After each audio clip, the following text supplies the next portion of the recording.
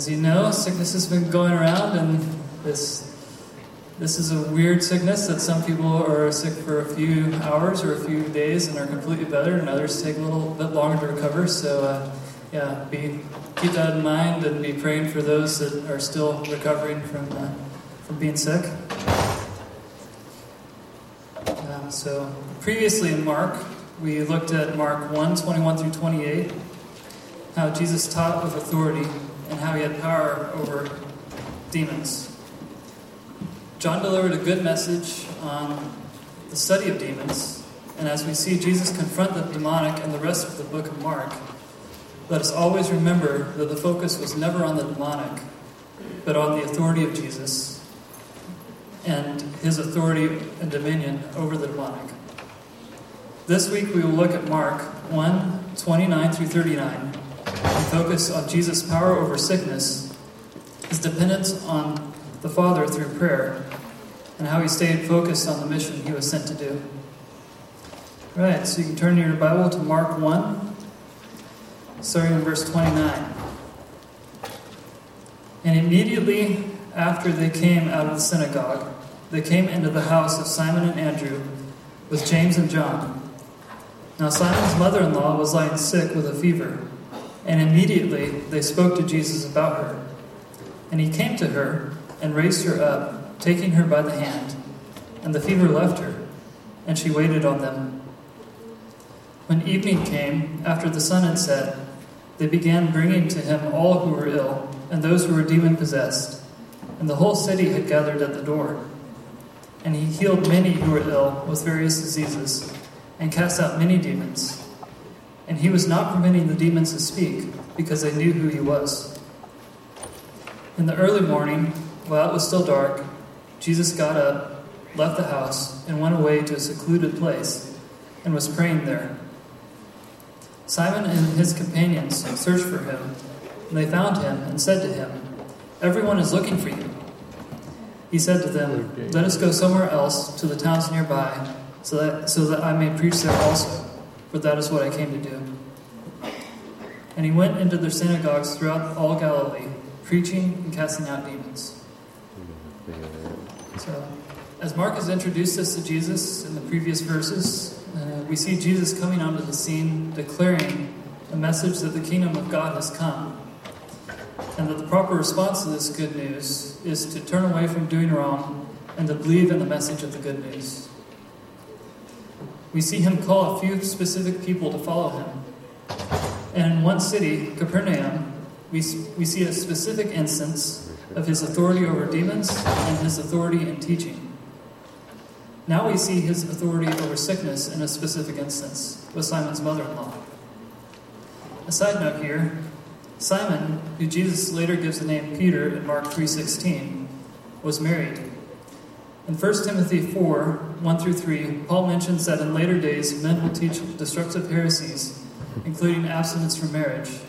And I also find it very interesting that one of the largest heresies today teaches that headship is descended from Peter, yet they deny marriage in all their priests. So, end of the side note. Peter's mother was very ill.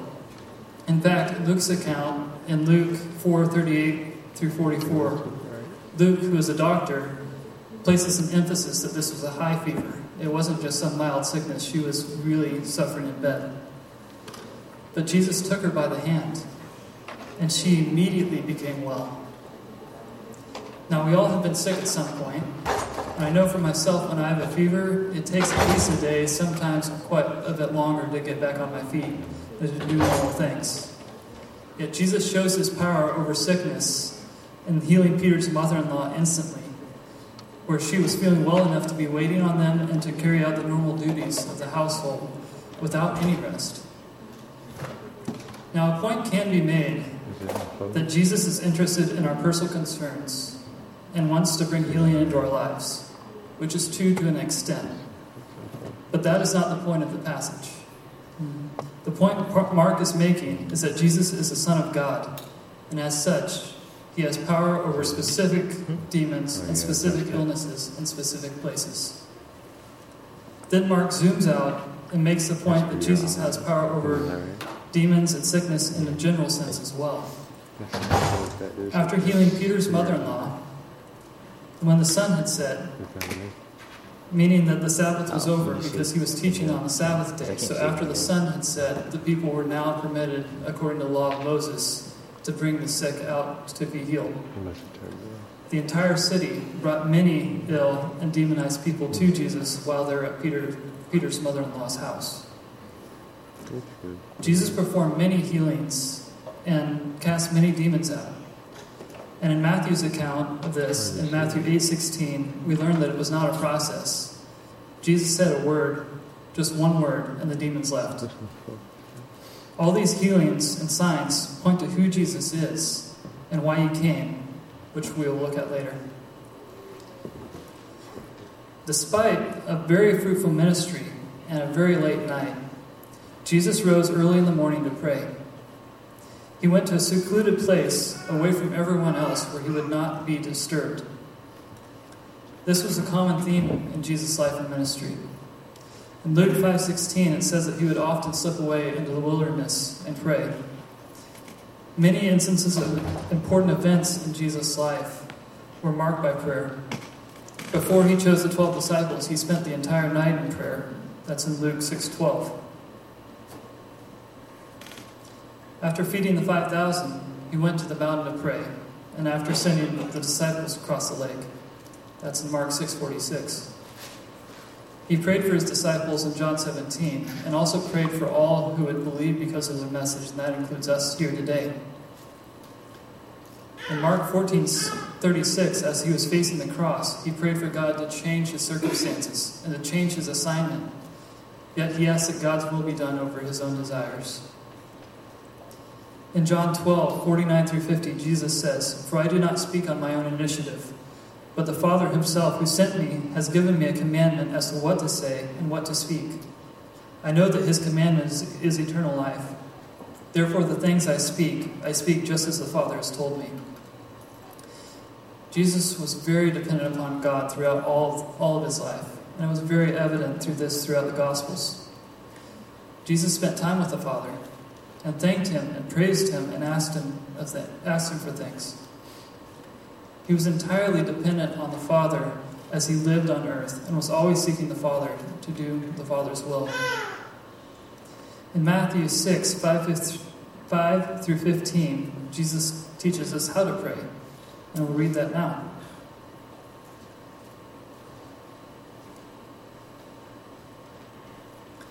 It says, "When you pray, you are not to be like the hypocrites, for they love to stand and pray in the synagogues and on the street corners, so that they may be seen by men.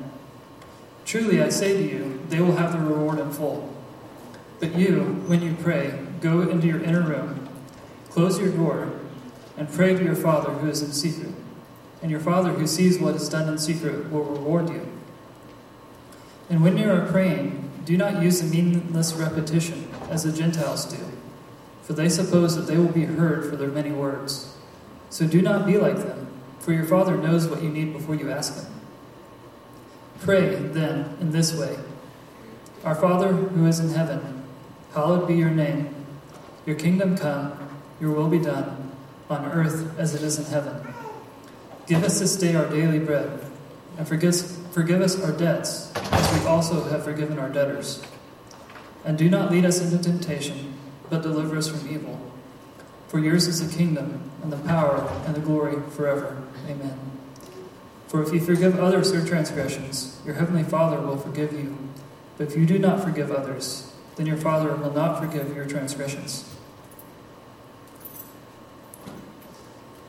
We are not to pray to be noticed by others, or to pray with motives of hoping others will notice how godly our prayers are, or our length of the content of our prayers. When we do so, we get all the reward right then. And it cultivates pride in our life, which will destroy us. Jesus instead encourages us to pray in secret and in places where we aren't noticed, and that God will reward the prayer that's done in secret. When we pray, we are not to repeat things again and again and again, or to pray loudly or get the attention of God. He already knows what we need. He knows before we even ask. And as it says in Hebrews 10:19 through 22, that we can approach the throne of God with confidence and assurance because of the blood of Jesus.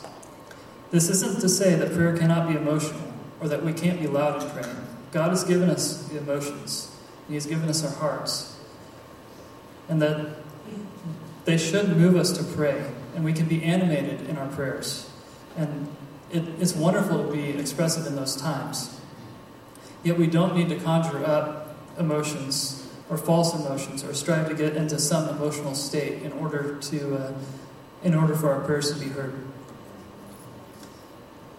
Jesus then teaches us to pray in adoration of who God is, confession of what we have done, and supplication or asking God to meet our needs. A simple acronym to remember this is ACTS. A is for adoration, which is adoring God. It means declaring His attributes, who He is, what He has done, and what He will do. C is for confession, which is admitting to God where we have fallen short of perfectly keeping His law, both in action and in thought.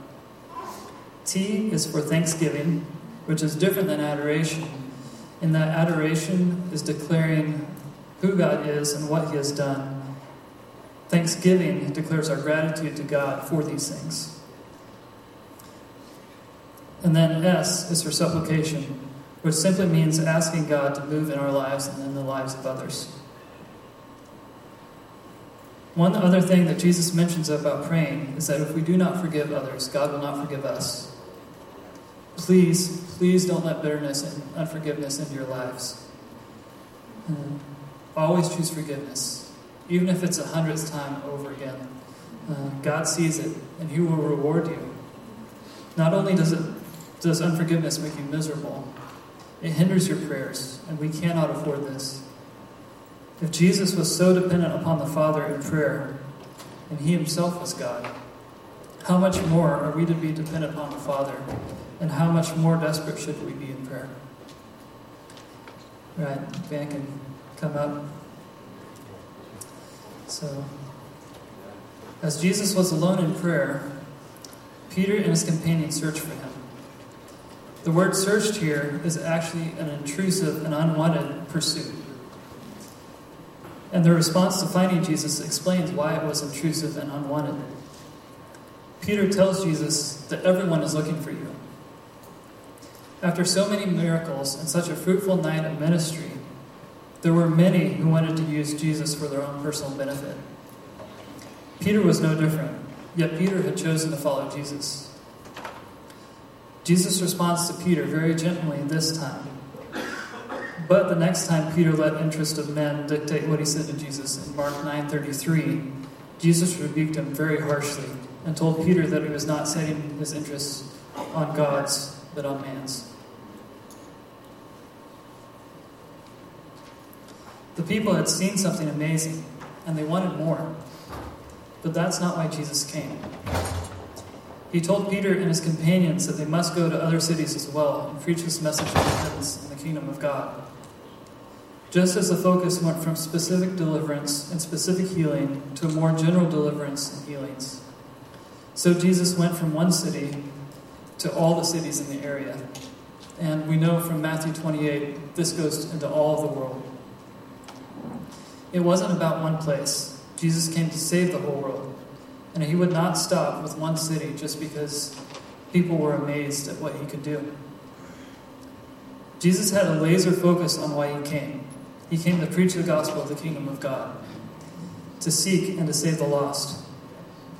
His miracles attested to His mission and affirmed His deity and authority, but they were never intended to be the focus.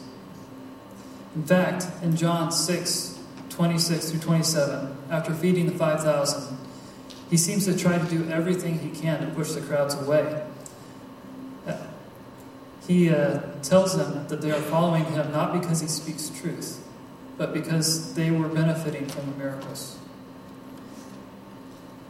After a long discourse between Jesus and the people, which took place in Capernaum, of all places, the same place that this passage is in Mark, because of the things that Jesus said, many of his disciples left him. Yet the 12 chose to remain, because the things that Jesus said were true. He had the words of eternal life. What Jesus subtly rebukes in Mark 1:38, he greatly rebukes in John 6, which is seeking Jesus for what he can do for us, rather than because of who he is, and that he speaks truth. In fact, when it says that Jesus went into the synagogues, he went to those who were already seeking the truth. He didn't go out into the bars and into the public places. He went to those who were actually seeking the truth in the beginning. Beware of Christian groups who talk of the personal benefit of Jesus gives all the time, or focus on the miracles and healing rather than on the truth of the gospel and on the scriptures. It is true that there is great personal benefit from following Jesus. Don't ever forget that. There is great benefit from it. And it's equally true that the Holy Spirit can perform miracles and healings today. Yet the focus should always be on Jesus and on the scriptures and on the finished work of the cross. It's not the benefit that we receive from it. It's not about me. It's not about you. It's about Jesus. It's about his authority over the world, which includes his authority over our life. It's about dependence on him because only he can save. Now, as we close in a time of worship and response, let us pray for one another. If you are needing prayer, please reach out to someone nearby and ask them to pray for you. And as our motives are corrected and realigned with the truth and with why Jesus came, let us believe for healing for one another. Let us not lose faith that Jesus is God of healing and of breakthrough and miracles, because he is. So, let us pray and let us respond to God this morning.